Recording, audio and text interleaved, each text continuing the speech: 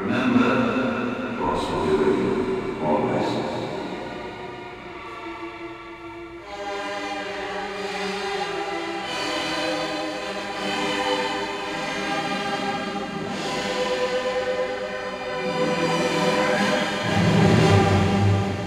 Welcome back to the Star Wars Weekly Podcast. I'm one of your hosts, Grant. And I am Ben. And we thank you for traveling the starfields to find us across the interwebs and the iTunes podcast surfing search engine. Thank you. So we have a lot to talk about today. We have Rebels finale. Rebels just wrapped up. Yes. We'd like to talk about that. We've seen a few things in there that make us want to speculate about what Dave Filoni might be doing next. We have some news, a few news items on the list, and finally we'll discuss the TLJ novelization, the book by Jason Fry, the Last Jedi novelization. We'll talk about that and the tidbits that are in there that are new that we didn't see on screen but might be in the deleted scene. So we'll throw up a spoiler warning before that. But let's get right into Rebels, right? Yes, the exciting conclusion.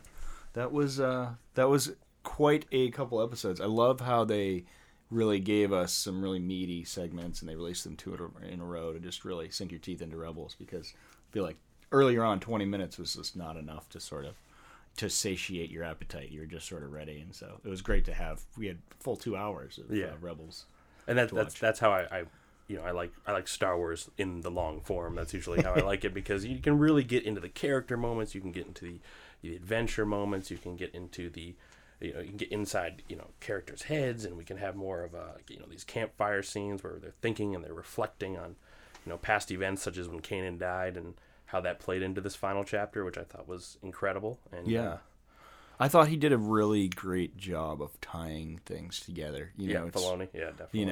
A lot of people can be given a pass if they can't finish. I mean, it's a hard thing to do to wrap up a series. Yeah, it was a nice soft landing, right? It didn't just hit us all with, these characters all die and they get wiped out, and that's why you don't see them in A New Hope and you don't see them in the original trilogy, because they all fell in the final battle, which is kind of what I thought coming in. I thought there was going to be a large scale final battle where we lose the entire Ghost crew, if not maybe not Hera, because we've seen her in I think there's evidence of her in Rogue One, and there's evidence of her in I think she's mentioned in the Battlefront games or something like that, maybe in the novels where it's post or it's Return of the Jedi. Gosh, I don't remember.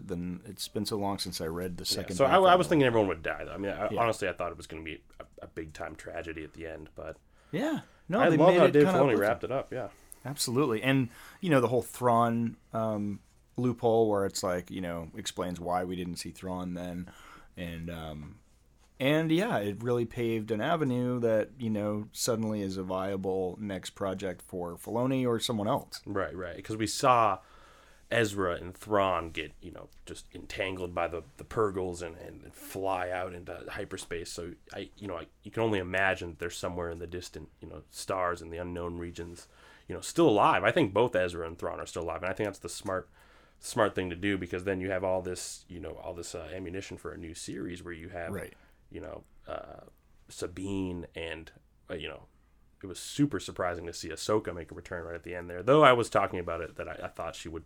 I even said that she should be kind of shrouded and be weaved in to the story in a weird way, where she's almost this phantom, vigilante that helps the Ghost crew. But they didn't do that, but they did bring her back in robes, and I thought that was super fitting for what we saw in World Between Worlds, where Ezra saves her. And I loved her ship. I love that they showed her like tricked out ship, and it's like she painted it in the same style as her starfighter, right?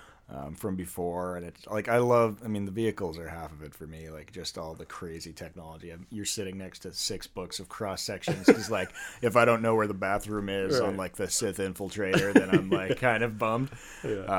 But she, really cool. Just just really nice thing, and your mind wanders easily into where Sabine and Ahsoka go and where they could be. I mean, what if they left the entire galaxy?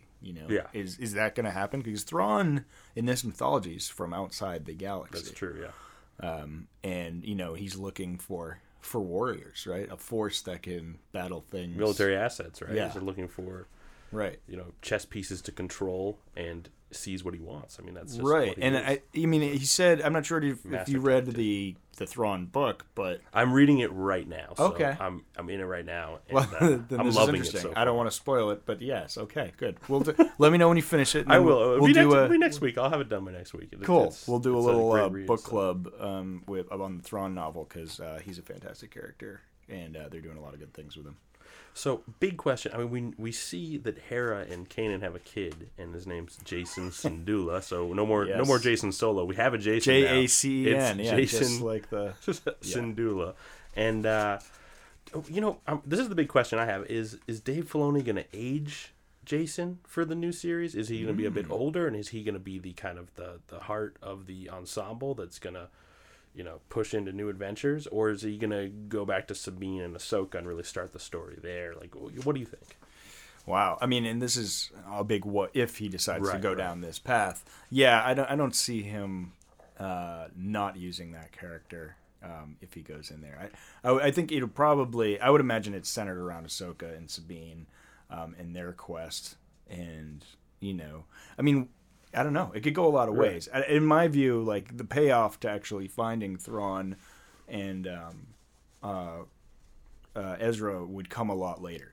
Right. Like That a would lot be would be maybe- just them getting through. Like I want to see their adventures through the Outer Rim or unknown regions or wherever that trajectory took them. I mean, even it could go straight through the galaxy that we know, but there's really infinite possibilities of what we could see there. Again, the Rishi Maze. Like, what do I got to do to see the Rishi Maze? Yeah. And I have another question. I think, and also he must be gifted with the Force. I mean, if Kanan's his father, Jason Syndulla must be gifted with the Force. Will we see maybe Ezra, possibly be his mentor? Will we see these Jedi or Ahsoka? Will we see, exactly? Why don't I think Ahsoka? Is he going to meet up with Ahsoka? Is she going to teach him the ways of the Force, but not maybe the Jedi? All this kind of stuff. And we also, I think we also brought up last week or on one of the podcasts we brought up that. Ahsoka has this kind of doctrine that's outside of the Jedi. Could she have maybe spoken to Luke, and did that influence his judgment on the Force and the Jedi? And if so, that is so fitting for where we see him in The Last Jedi. I think that would be a great addition to the mythos if Dave Filoni could get those two characters together, old Luke and Ahsoka. If those two characters can meet, it would just make sense for me too. I just feel like that just makes sense in a weird way. Yeah, and I'm dying to see Luke in a brighter place. I'd like to see him pre-fall, doing cool things. I mean, if we're guessing about Jason Syndulla's fate, I mean, we know that eventually there's going to be a new Jedi Academy made. That's a good point. And that could be the last stop or not. Maybe he finds a way Jason to survive. Syndulla, Knight of Ren. Knight of Ren, yeah. I would read that book, watch that movie, read that comic. Like I would check that out for sure. Oh, definitely. And also, if Dave Filoni does bring back these characters in, the timeline of possibly The Last Jedi or the new trilogy, would Thrawn and Snoke or Supreme Leader Kylo Ren, would they butt heads and vie for control of the First Order, or would Thrawn maybe find remnant Imperial assets that aren't a part of the First Order and maybe start his own regime? What do you think could happen there if they do go that route? Gosh, I love that idea. I would love to see him sort of come back and merge, and do it. Even though, I mean, if he's looking for forces, and I don't know if the Empire quite fit it, but in which do you think is true? Like I don't know if the First Order is strong enough. I don't know if he'd have interest in going that route.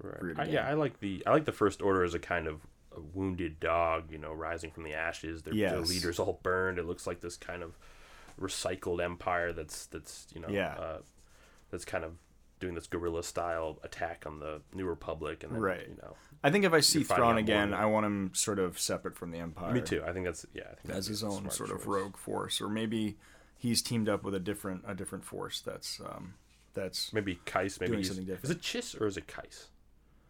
I don't know. It was Chiss to me, but Chiss. Okay, it was always Chiss to me. I always said Kais, and I'm sure we're making people. I'm reading right the now. Thrawn book, and I think I played the old Jedi Academy games, and there's Chiss almost everywhere in that game, at bars, at restaurants, around temples. I was like, oh my god, okay, they're that species shouldn't be that. That species is from an unknown world in the unknown regions. They're not proliferating the galaxy like I've seen them in the past. So I keep on having to remind myself that. So they are out there. His species is out there. I wonder if he'll reconnect with maybe just one other Chiss character or the whole squad. It would be nice to sort of change the paradigm in the future where maybe I love seeing stormtroopers, but maybe Chiffs have really cool armor too that we could we could admire. But yeah, cool. So that's pretty much our speculations on Rebels. Soon enough, we'll have a comment board and things like that for you guys to all respond and tell us what you think could happen or what you would like to see happen in a new series by Dave Filoni. And although other people are speculating that Dave Filoni is working on another project, and that's going to give us a nice segue into our news portion of the show, which is that Dave Filoni, could be helping Jon Favreau on this live-action TV show that was just announced that Jon Favreau had signed on to executive produce and write a live-action Star Wars series for Disney's new direct-to-consumer streaming platform. Yes. So that's big news. That's they've got their guy for that. So this is the next big drop of information, and already just that director name conjures a lot of really interesting ideas and vibes for the new series. And if I know you're like me, where loved the first Iron Man, I think that was probably the best that Marvel did. Right. And it's a good screenplay. there. I think. When you look at them next, Iron Man 2 and 3, not so much. I did not enjoy those films. I thought they were. And actually, I haven't enjoyed Jon Favreau's last, I think, 3 projects, which The Jungle Book. He executive produced The Age of Ultron.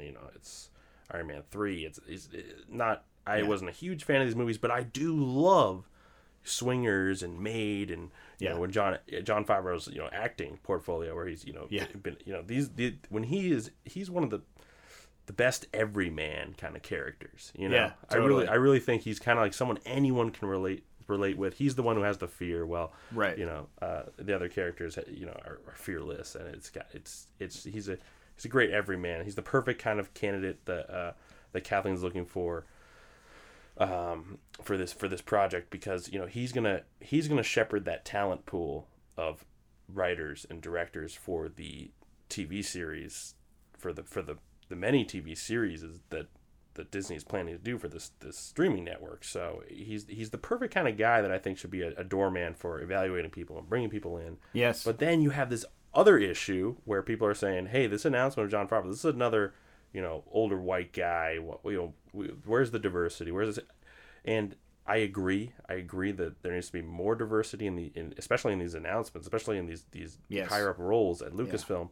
At the same time, he is executive producing and writing. He's not going to be directing, and there will be other writers brought on board. So I think there's plenty of future options or opportunities for including a more diverse selection of creatives. I think the climate right now is fantastic. I love that the popularity of Black Panther right now, and I think the lack of diversity plagues the entire movie industry and the entertainment industry, but now it's in the full light of everything. So maybe they just aren't those people out there to put have a diverse, and maybe they don't want it. There are matches made in heaven. There's Antoine Fuqua does Boba Fett, right? Or Ang Lee does Kenobi.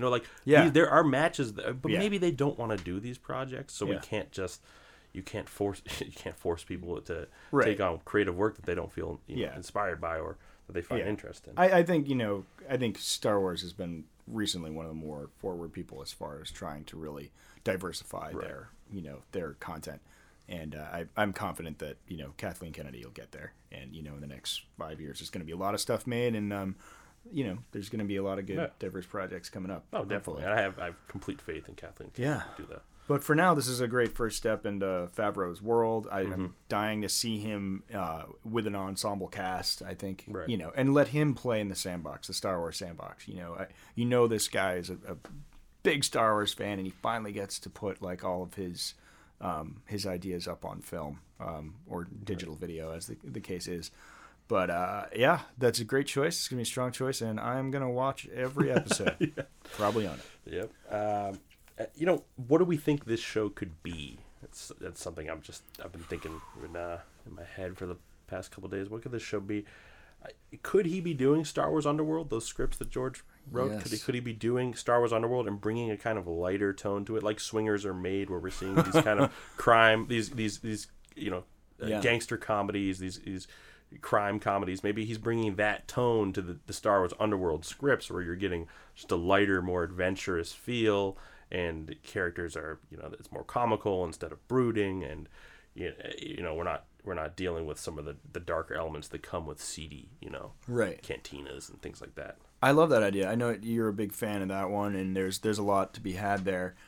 There's also that may be getting away from the Force sensitive and the sort of whole Jedi dogma, and which I don't know. I'd like to see him mess around with that too. I think it's a critical cornerstone of any good Star Wars story. It's got to have the Force involved. Right, because I texted you and I said that I don't think he's going to be doing anything involved with the Force, but I could be totally wrong. Obviously. Yeah, I mean that would be a brave choice of Star Wars to do that. I think we're sort of expecting to get that series at some point.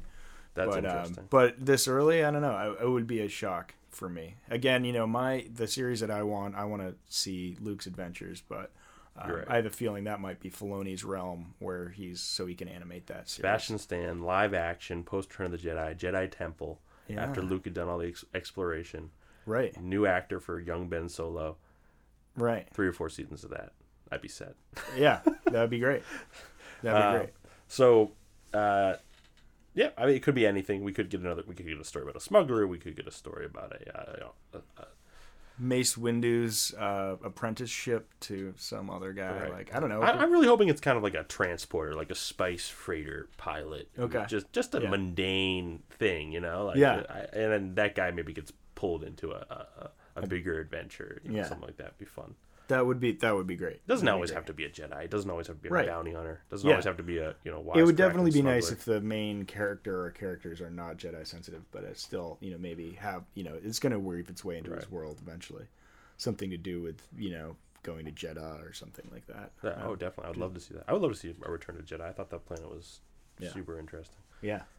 So next news item, we have Mark Hamill gets his star on the Walk of Fame, which is long overdue, I would say. I mean, Luke Skywalker. This is a cornerstone of pop culture. It's kind of insane to think he's getting his star just now. So and it was fantastic. Harrison Ford was there, and he's just the great gruff old guy, and he gave all these who better to have by your side in a really happy, joyous ceremony than his dour thing, and he had all these sort of backhanded compliments for Mark's acting ability. Sure. He was like, when I saw you, I thought, wow, you didn't have a lot of talent, but you made up for it, and energy, it was just only he's here at 7, so it's, he makes his days. Yeah, and it's always good to see George Lucas out and about, surrounded by stormtroopers. Yeah, and I mean, rumor mill stuff, I did hear, George said he reconfirmed that he's totally done with Star Wars. I don't know why he has to reconfirm that. I mean, he said it outright, but people are, the fans are desiring for him to come back more than anything, I think, right now, because there's a big change happening in the galaxy far, far away. We're finally seeing this galaxy break apart and expand in such rapid succession like we've never seen before. So I think a lot of fans are kind of wary of that and looking for guidance. They're looking for the light. They liked it better when there was no girls in the galaxy. Well, I didn't, but I've always been a huge fan of Leia, so I was glad that George included. And for all the flack George gets for copying kind of story elements from Hidden Fortress, I think the princess character in Hidden Fortress, Kurosawa's Hidden Fortress, is amazingly strong and interesting, but for George to translate that to American cinema was just so beautiful. And I thought that Leia was just 3 times the force that was in that character from Hidden Fortress. So I was happy that those Kurosawa elements were able to translate, and we got such a strong female character in the 70s. Yeah, ahead of her time and standing the test of time too. Hey, maybe that's it. Maybe someone's going to tell a story about Princess Leia. It'd be sort of interesting. I'm wondering, now with Rebels, they're sort of in that in-between era, post Return of the Jedi, pre, Force Awakens era, and that's dominated by Princess Leia, or Senator Organa, I think she's called in most of the General Organa. And then before she's general, she was she went back to being a senator.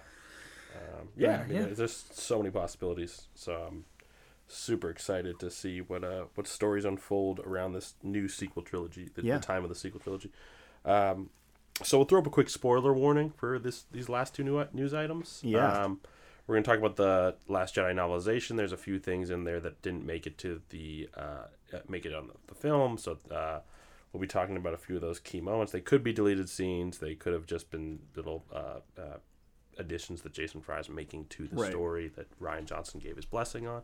It could be, we don't know yet exactly if they'll be in the deleted scenes or not. And then we'll also be talking about a tiny little rumor, a little slip up, a little leak that that came out about Solo. So here's your spoiler warning. Don't have to listen to the you can shut off the podcast now if you don't want to hear anything. But so we'll jump right into it. So Michael K. Williams, who was originally cast to play the gangster antagonist known as Dryden Voss in the Solo film, he on a podcast he spoiled the relationship between Dryden Voss and Han Solo, and so I was able to glance at it because I have to, in an unhealthy way, I have to compulsed. I have to figure out everything that's going to be all the story choices and analyze the story from all these different angles and figure out what a story is trying to say before it says it, so I can see how well they said it. There's a lot going on, but ultimately I have to read everything I see, and and I'm not going to talk about it because I think that'd be unfair to Lawrence and John Kasdan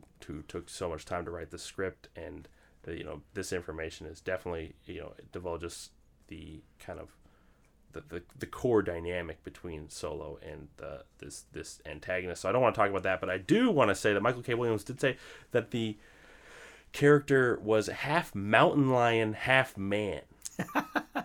That's fantastic. Do you know what species that would be? Because I don't know what species that would be. There is yes, I do actually.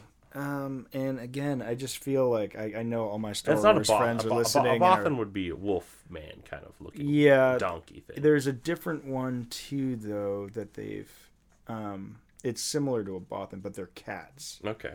And they're tall. They were in a bunch of Clone Wars episodes, I believe, and they were in a couple books too. And I am flaking on the name right now. Well, no worries, but we know that I mean, this isn't a spoiler because we know that Paul Bettany replaced Michael K. Williams as Dryden Voss, and we know that Paul Bettany doesn't seem to have any mocap dots on his face or green screen, appendages. So I'm not thinking he's going to be a half mountain lion, half man. Right. It's interesting that they shot all the parts with Michael K. Williams and then went and reshot it with all the parts with the new actor. It makes me think this was going to be a bigger comedy, more of a comedy than I thought it was, because you're getting, a kind of cat-like character who's acting like a tough guy or a suave, rich, aristocrat or high society gangster. It's kind of funny to me, just think about that for a second. Yeah, absolutely. And I hope I want to see a lot more aliens. Right. That's part of it. They have great species in this, whole groups of people, and the more of that, the better. I'm a little bit tired of seeing human, main characters. I'd like to see, see a change. It was, Harrison Miller was a good step in the right direction, I think. But I've seen enough Twi'leks, I've seen enough Celestins. Nice to get an alien just right at the forefront and being a big game changer kind of alien. Someone who's the ace pilot, but he's an alien. Someone who's the Jedi hero, but he's an alien. Something that just it's a big. That's diversity, if you ask me. I mean, showing some kind of crazy, alien race with tentacles coming out of his, wherever face and bulging yellow eyes, and he's somehow this ace pilot. That's whatever. That's cool. It's nice to show, different characters with completely different aesthetics instead of just Right. This human, that human, this human, that human. Yeah. Actually, I think that was one of the reasons why I liked the Princess Leia book so much, because like Right. one of her classmates was just like a gas ball. I love it. I Like love a it. gas Give me ball more amoeba. gas balls. And she was like constantly like making fun of everybody else. And just like, and then like one was a snake, like really like it's a snake like creature, and like they're constantly just, like, ugh, you're so non-evolved humans. But yeah. Yeah, so that's it. I mean, we're not going to talk about what I now know, but I can tell you one thing: the movie's going to be great. Yeah, you know, it's going to be exceptional because of this dynamic. Anyway, so we'll jump into TLJ novelization. I read it. I finished it 2 days after it came out. I kind of just sat down, read probably 3 parts of the book, and then I finished in this next sitting and nice. Took down some notes about scenes that I thought or moments in the book that I thought were interesting, but didn't make it to screen. So we do learn a bit more about Snoke, not too much. He's really being defined as this keeper of secrets from the unknown regions. This keeper of knowledge. You know, the scholar of the Force that rebuilt the First Order as it had already collapsed. You know, the Empire had collapsed, and he had kind of rebuilt it, and from the ashes, as it says in the crawler of The Force Awakens. So they really highlighted those things, but they kept harping on secrets and how he knows these secrets that Palpatine had been searching to understand in the unknown regions, and makes me just wonder. You know, it's intriguing, but I don't know where this is all going to. It kind of makes Snoke look like an unparalleled scholar of the Force in comparison to Palpatine, which is it's interesting. It's a bit of a power play. It makes Snoke almost look like he's kind of the more kind of sage, wise Dark Lord than even Palpatine, which was I thought Palpatine was kind of the apex of Dark Lord wisdom, but maybe Palpatine / Darth Sidious was definitely. I mean, he took politics to a new level, right? That's like true. He was a political, mastermind. Whereas you go through there's warrior classes of dark side users, and maybe this guy's an evil librarian. Which That's not honestly, the sexiest it thing I've sounds heard. like it. Yeah.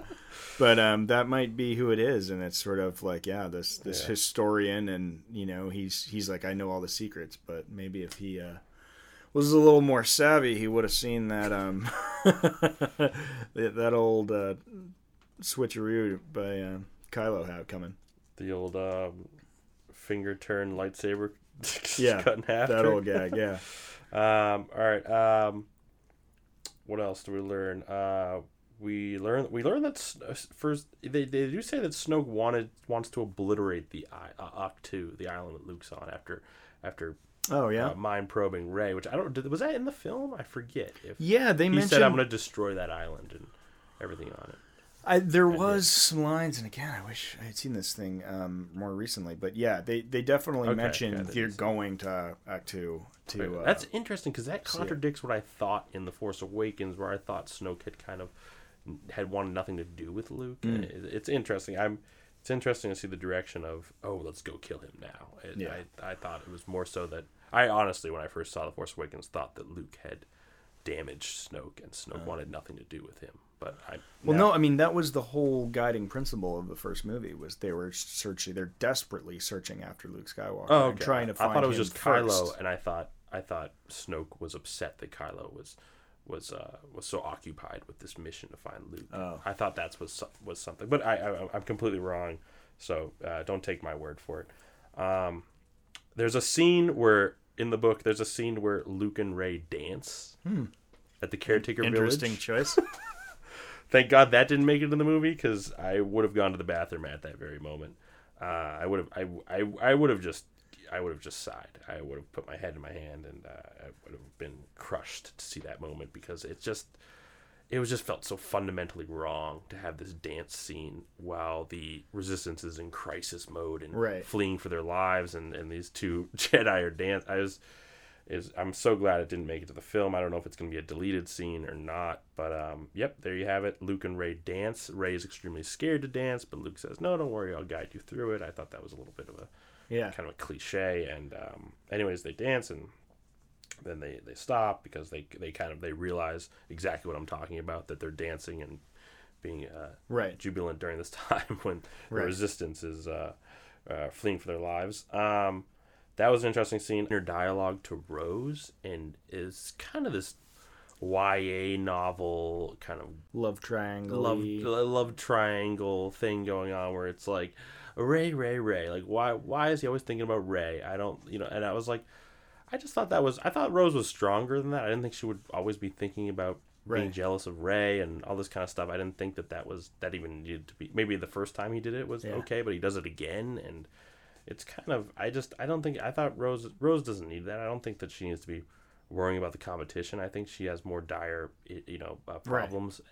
Especially at that juncture, her sister just passed away. Her sister just passed. She was incredibly close to. Yeah, I don't think she's thinking about this crush. Right. I think she's thinking about her sister, and she's clutching that medallion more than she's annoyed with Finn thinking about Ray.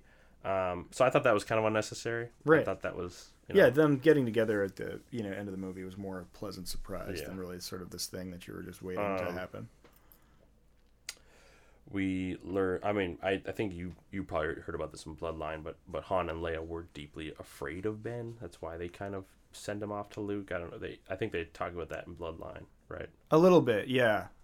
Again, I feel like I read that book too fast because there's so much in that book. There's really interesting stuff about the first machinations of the First Order, right.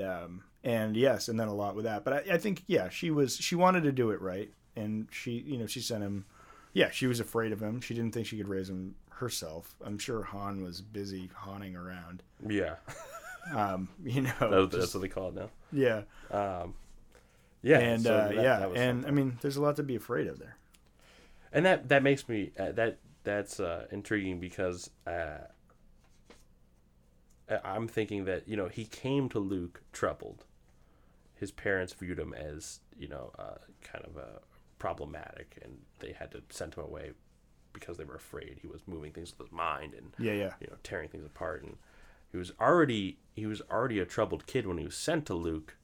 So I don't know why Luke even taught him to be a Jedi in the first place. And then it talks about how Luke was, it was Luke's own hubris and his ego that the Skywalker bloodline should continue no matter what. And it just seemed like there was some core logic problems there in my mind, because I'm thinking, then Luke teaches him how to be a Jedi, and then these problems persist, and the darkness grows. So this was all in this book. They talked right, and I think there was other books too that even harped on this, but Han and Leia were afraid of Ben. That's why they sent it to Luke. No, I mean, I think that's a revelation, because she was, and I think in Bloodline she's just like, I didn't know what to do with him. Okay, and I thought he would do a better job, and they dropped the fear bomb in this one. They say he was straight up afraid of him. And he was like, all right, well, that makes a lot of sense. And he's, because what else can he do? Like, he's just trying to show him how to use, the Force the dark side will pull him towards terrible things if it's not at least managed. I would imagine. Why give him a lightsaber? You know what I mean? Like,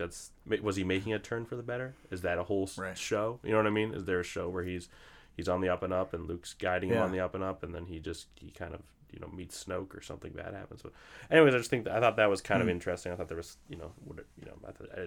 I don't know if that all pans out in an organic way. Yeah. And so that was something that was jarring. But that's it. I mean, that's all I have for the novelization. But did you read Cobalt Squadron? I didn't read Cobalt. Yeah. So that's all her inner monologue. Like, it's pretty much all that character. And she is younger. She is a little immature.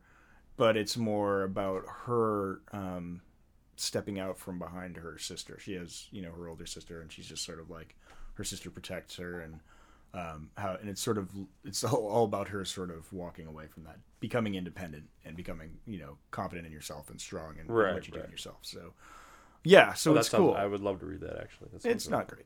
Oh, really? Oh, it's not great? I mean, okay. It was fine. It was interesting, and they spend the whole time on those big battle bombers that we see, and they do this kind of cool mission. I mean, honestly, it wasn't my favorite, but it's interesting information, and I'm just gonna, I've made it my mission to read everything in the new canon, and so it was next in line. I mean, I enjoyed it. I finished it, and yeah, she thinks about her sister a lot, and in these kind of thoughts of her sister, she talks about how Paige had wanted to meet Finn, and she looked up to him as a hero and all this kind of stuff, and then these inner dialogue moments of like how she has a crush on him and how he keeps saying Rey and all this, and this kind of like adoration of Finn was kind of built in off of that, off of those moments, and it was just kind of weird to me. I was like, all right, well, yeah.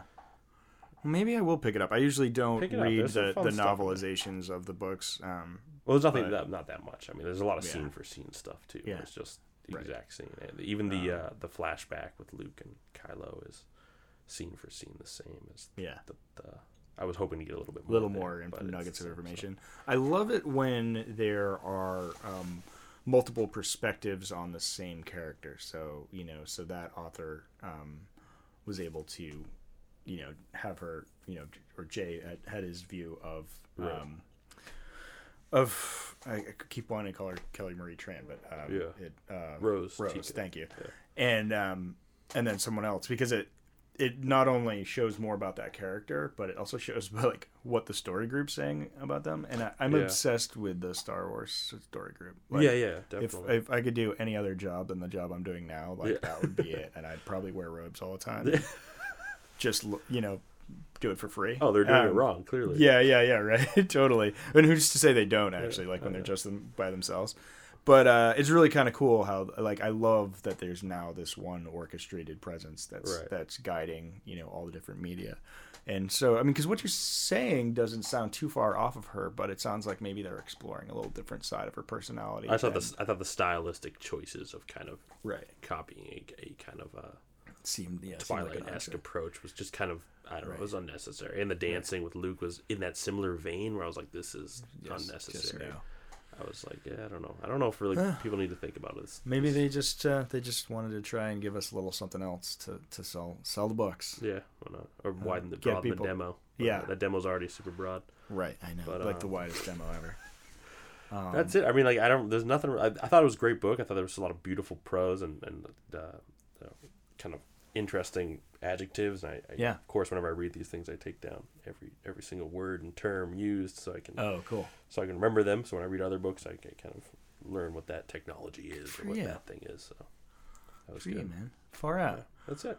Yeah. Well, a lot of stuff going on, man. It seems like every day they drop a new factoid. So when they do, we will be on it. Hopefully we'll get someone in the third seat for next week who can, tell us both that we're wrong about everything. Yeah, they can search on the internet for the things we talk about, so we don't have to make errors. And you can I know. I'm starting to hear myself and realize that I'm doing a terrible job. And with very little effort, I could actually know what I'm talking about and give, all the right nouns that go along with Star Wars. And I enjoy that research too. But until then, you're going to have to live with this mediocre product that I'm putting forward.